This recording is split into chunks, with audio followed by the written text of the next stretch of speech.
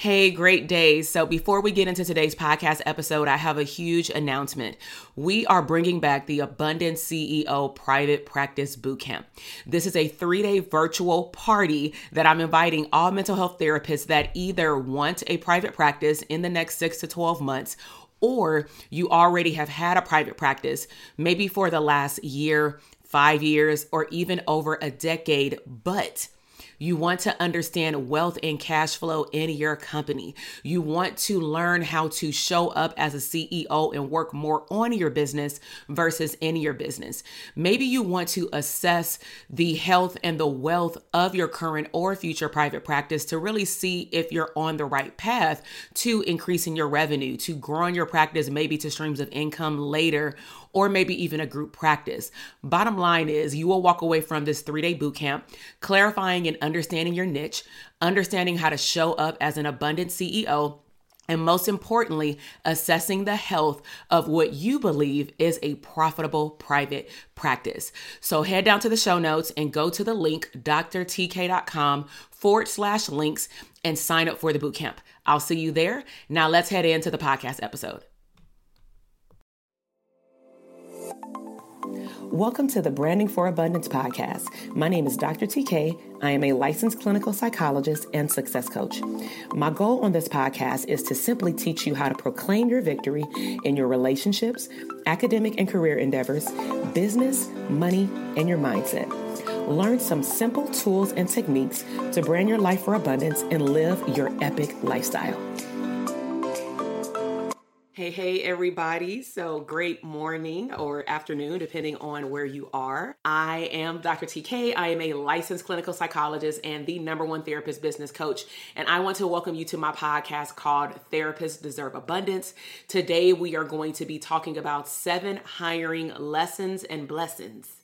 Okay, part 1. And anytime you see part 1, that means that you know there is going to be more parts. Okay. So just to give you an overview of what we're going to be talking about today, I thought it would be good for me to give you the background of, where this information is coming from. And so current date 2021, I have a solo practice. I actually started my private practice in 2012. I started just part-time, also having a full-time job working at a government agency, the County of Los Angeles. I was working in juvenile facilities. And at that time, we had 3 days off a week. And so I started very much part-time, 1 day a week, half of a day. And then over time that grew. I also recognized that over time, the information started being passed around in terms of my level of expertise related to building a private practice from scratch, just from the things that I had learned. Honestly, learning experiences, I don't like to say the word mistakes, but learning experiences that I had, people were starting to recognize that, they wanted to learn the information that based off what I was doing. And so I started doing, unknowingly to me, coaching behind the scenes, answering people's questions, doing some consultations. And a lot of my quote unquote coaching back then was not really considered coaching, but it was more like people would pay to talk to me for 1 hour or 2 hours, and I would help them with whatever they needed help with at that time. Also over time, because the word started getting out there, I started attracting, first it was pre-licensed, then it went into licensed therapists, and I started to build a private practice. And so I built a group practice from scratch. And in the beginning, I had one intern, and then she told her friend about it. I interviewed her friend. She was a good fit. Her friend also saw clients that I was attracting, but that I no longer saw because I started to niche down. So I thought to myself, okay, I'm going to see this one group of people, and both of these clinicians also are developing their own niche, their own level of expertise. So I can supervise them, and I can also grow my practice at the same time. So it was a win-win. And they were also learning just how to work in a private practice setting beyond their 9-to-5 job at like nonprofits and community agencies. And so as I hired the team, of course, that came with me understanding or needing to understand onboarding processes. And so during that time of having a group practice, I incorporated My group practice was called Resilient Community Psychological Corporation. Other things that I had to do was hire a HR company so that they can create a employee handbook. I also needed to understand the state regulations regarding HR. So all of that led to me needing now an admin team member. And I will say that I'm very grateful for the knowledge that I learned early on as it relates to business, simply through studying for my licensing exam. So I remember there was a particular section on my licensing exam. It was literally 12 pages of content in our study binder, and it was on organizational psychology. I graduated with a doctorate degree in clinical psychology. They don't talk about organizational psychology. And some schools may have it as a rotation or a course, but we didn't. So I believe that that was my first breakthrough into understanding psychology from a business perspective as it relates to structure, as it relates to growing people in your company, vertical or horizontal, meaning their pay goes up or their task or the things that they're in charge of, get spread out and things like that. And so I'm very grateful for that first sneak peek just to understand how important structure is to a company. But I also realize, and this may resonate with you as a therapist, especially if you have a business, a practice, or streams of income, is that most of us, unless this was your role at a previous job, most of us are not an HR expert. But I knew that I loved to meet new people. I knew that I needed help because the referrals kept increasing. The referrals did not stop. And I recognized quickly that if I'm going to, what I now know, scale my business and work less while earning more, I have to put systems in place, okay? So I now want to go through 7 things that you want to consider that I learned from hiring individuals. And today I'm specifically going to talk about group practice, but it doesn't mean that these things will not be applied to a solo practice, because similar to my experience, sometimes things organically come to you. And if it feels in alignment with who you are and where your business is going, then you may need to know these things anyway. So the first one is assess the need maybe to hire another therapist.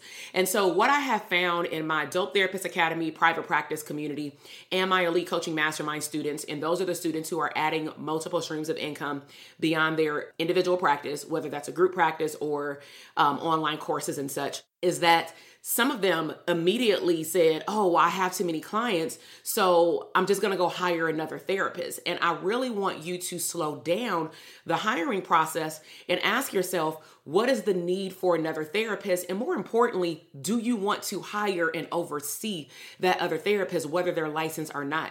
Sometimes we think that just because they're licensed, we have a less responsibility. And that's not true, because this is still a contractor or a W-2 employee.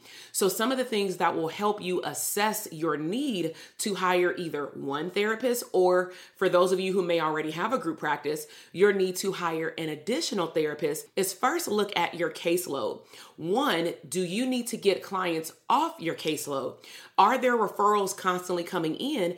And maybe they highlight clients that you see, or better yet, they hire clients who maybe at one point you love to see, but you don't have a passion to serve that group anymore, but you still want them to be served. Maybe you serve adults, maybe you serve parents, and they keep talking about they wish their child could find a therapist, or, a couple comes in and you recognize they need individual therapy. Wouldn't it be cool if maybe they're not ready for family therapy yet, but it's clear that they need to get rid of baggage and process baggage? So then you would hire a therapist maybe to see the other partners plus other family members. So look at the type of referrals that are coming in as it relates to the need to hire a therapist. Another thing you want to consider before you hire another therapist is, based off the referrals, that will dictate the expertise that the therapist should come in with, especially if they're licensed. Other considerations are hours. Are there clients requesting services from you and you no longer work certain hours, like weekends or evenings or Friday evenings? I used to work with a working class. I knew when I had my physical office that a lot of my teenagers or kids back then, they would see me on Saturdays. And that would work out well unless they played sports. But some of the kids played sports and they couldn't see me even after school. Back then, we weren't doing virtual telehealth. We were coming into the office. So I needed to assess what hours are clients requesting that I don't have availability for? And can I find a therapist that doesn't mind working those hours? Okay. Now, one more thing that you want to consider when you're looking at hiring a therapist is the schedule of the way that your practice runs. If you have a physical location, what is the schedule for the building for maybe a receptionist if you're in like a virtual office setting? What is the schedule for the therapist? Do you need them to work all day? Do you need them to just be available 2 times a week in the evening? Or are you really looking for someone to work on the weekends, either a Saturday or a Sunday or both? All of these have to be considered, okay, before hiring a therapist. And these are the things that we teach in the Elite Coaching Mastermind, in which we open up the doors once a year, because these are clinicians who, none of us learned how to run a group practice, let alone create one.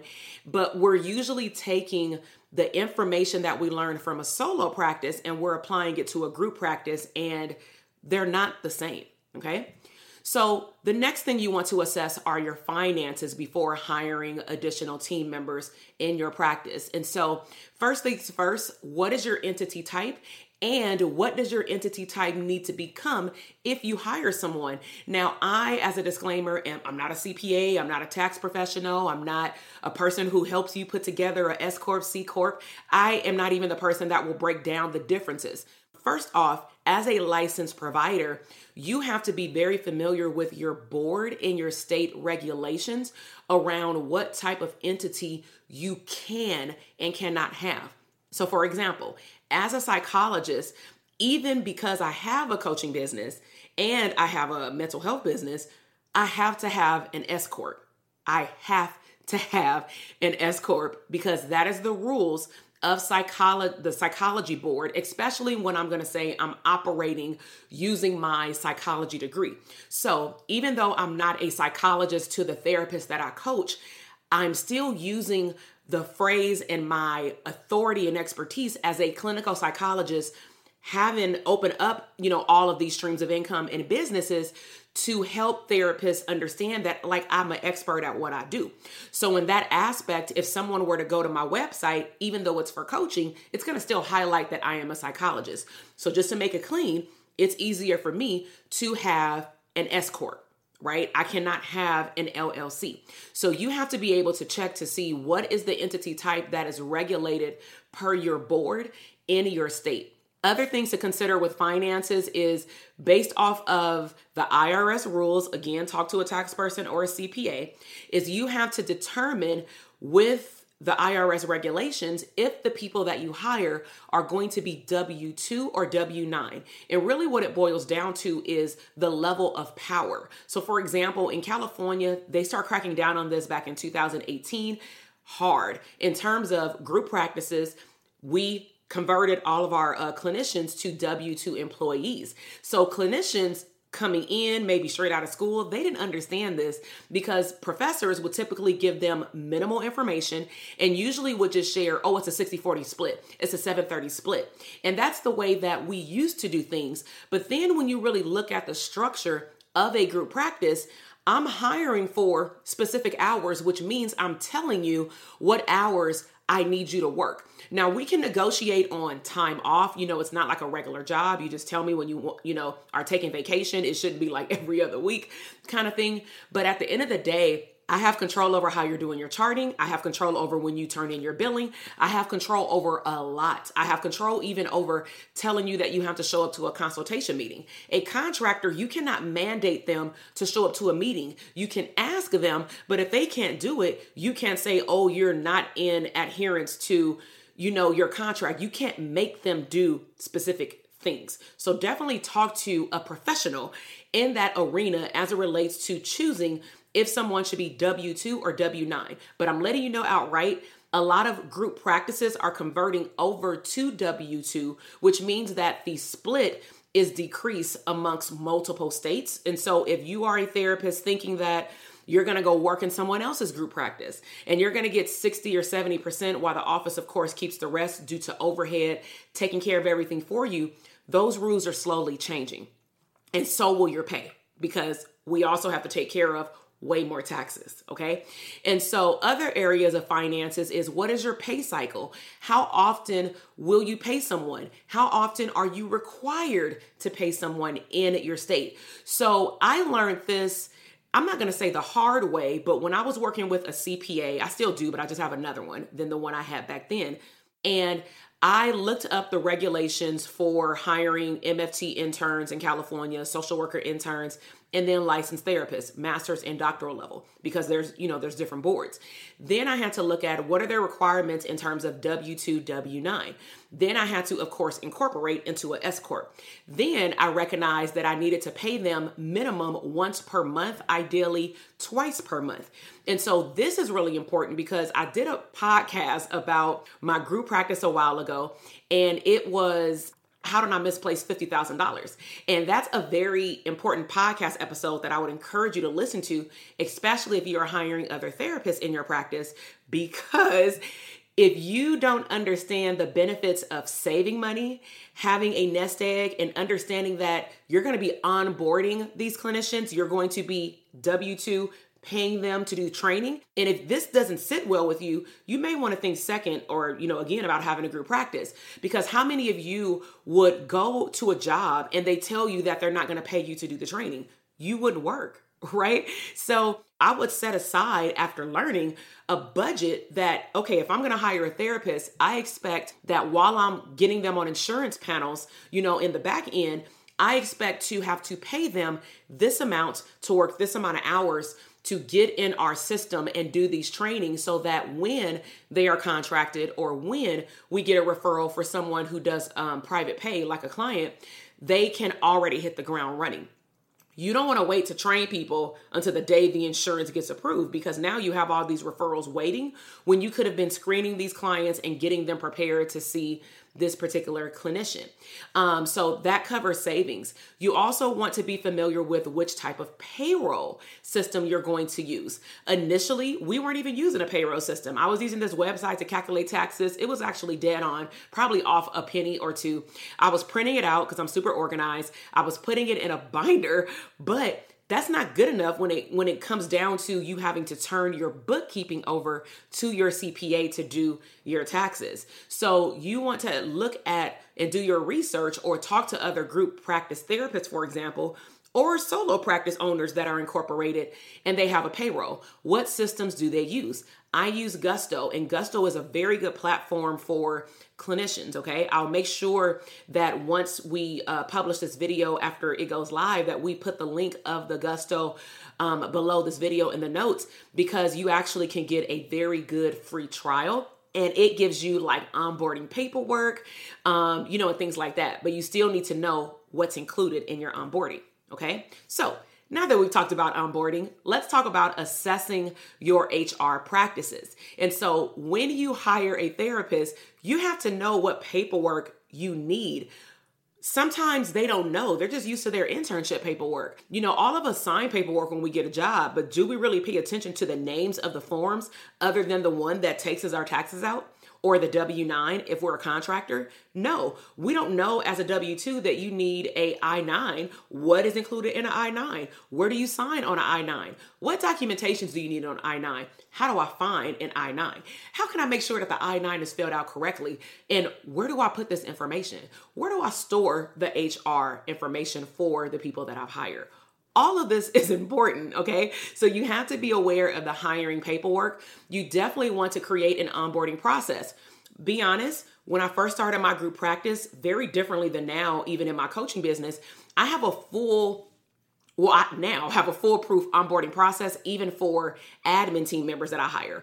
But in the first go round, I was pretty much creating it as I went along, which is why I hired an HR company. It was about $2,500. They gave me my employee handbook. Plus we met with the representative like 2 to 3 times.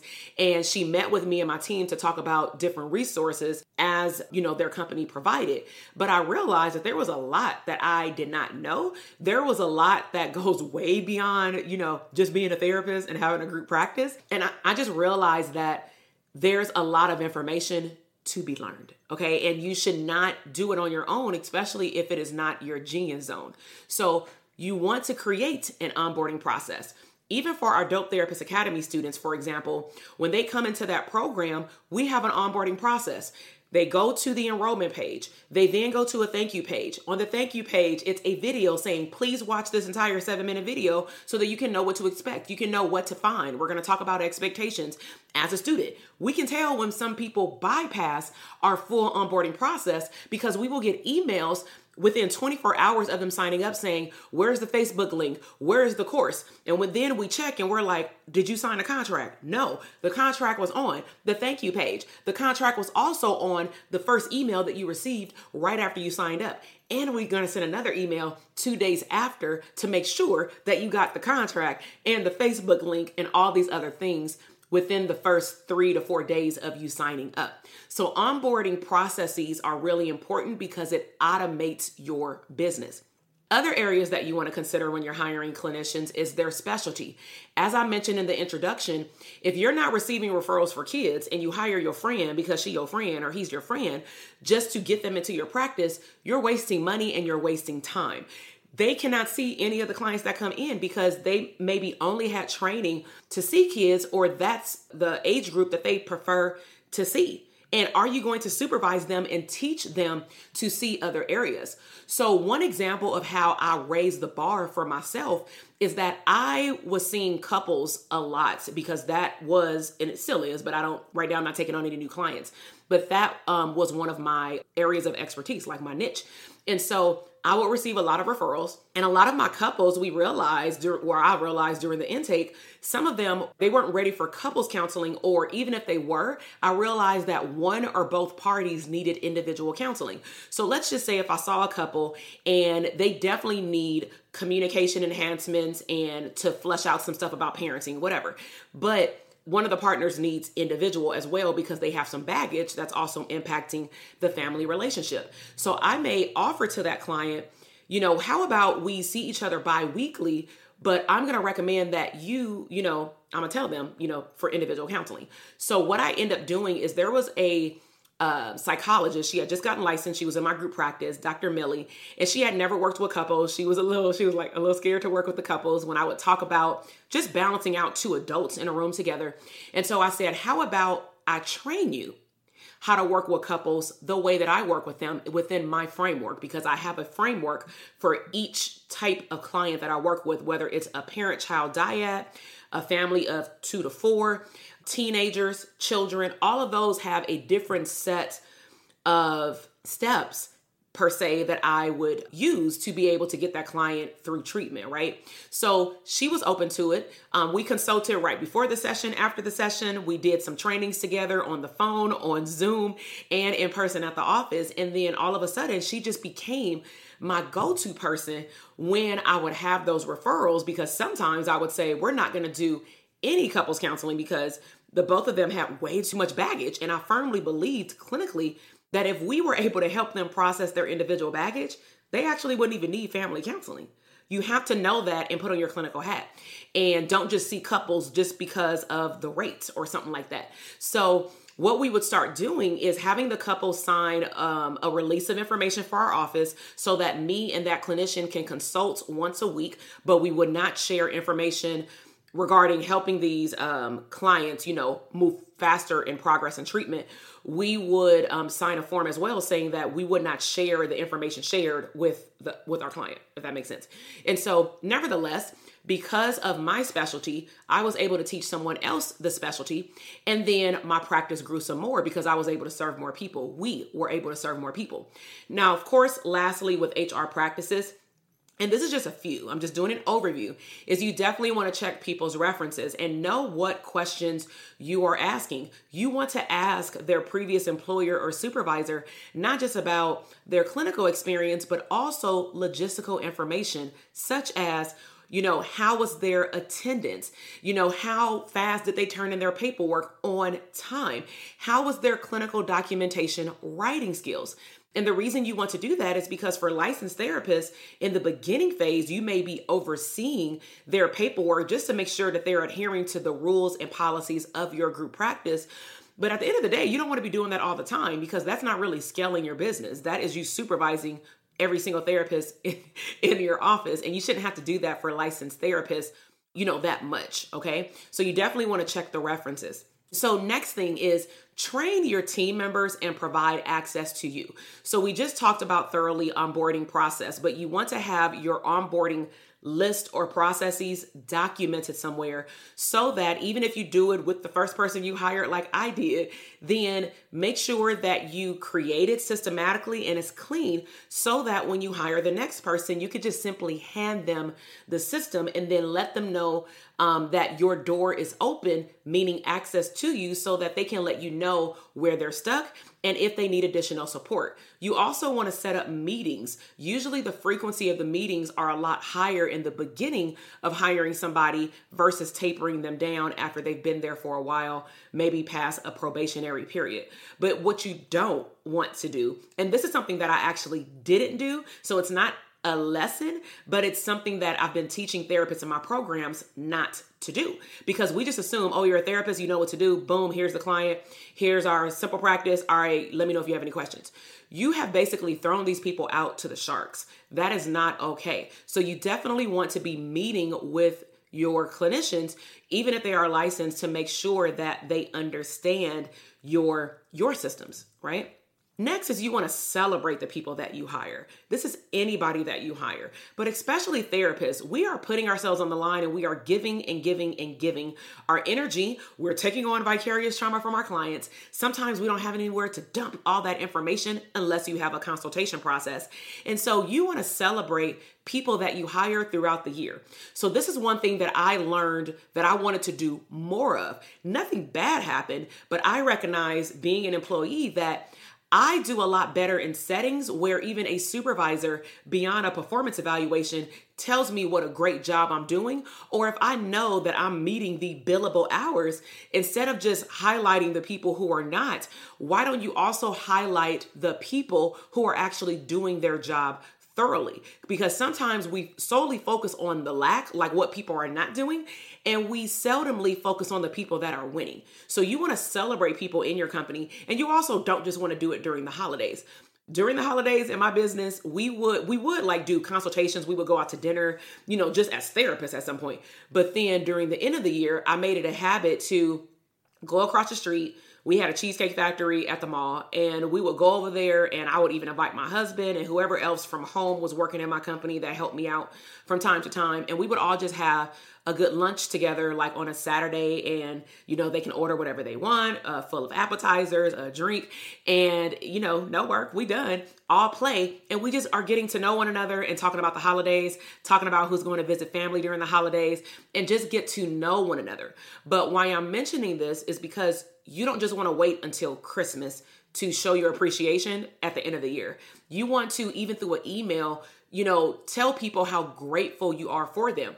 I've been learning how to do this for the last 2 years, and I'm getting better and better, where even every time I send my team members a training video, I will start it off or end it by saying, I'm super grateful for your part on our team. I love your hard work. I make sure that I put that in an email or a training video somewhere so that they know that I appreciate them. Okay.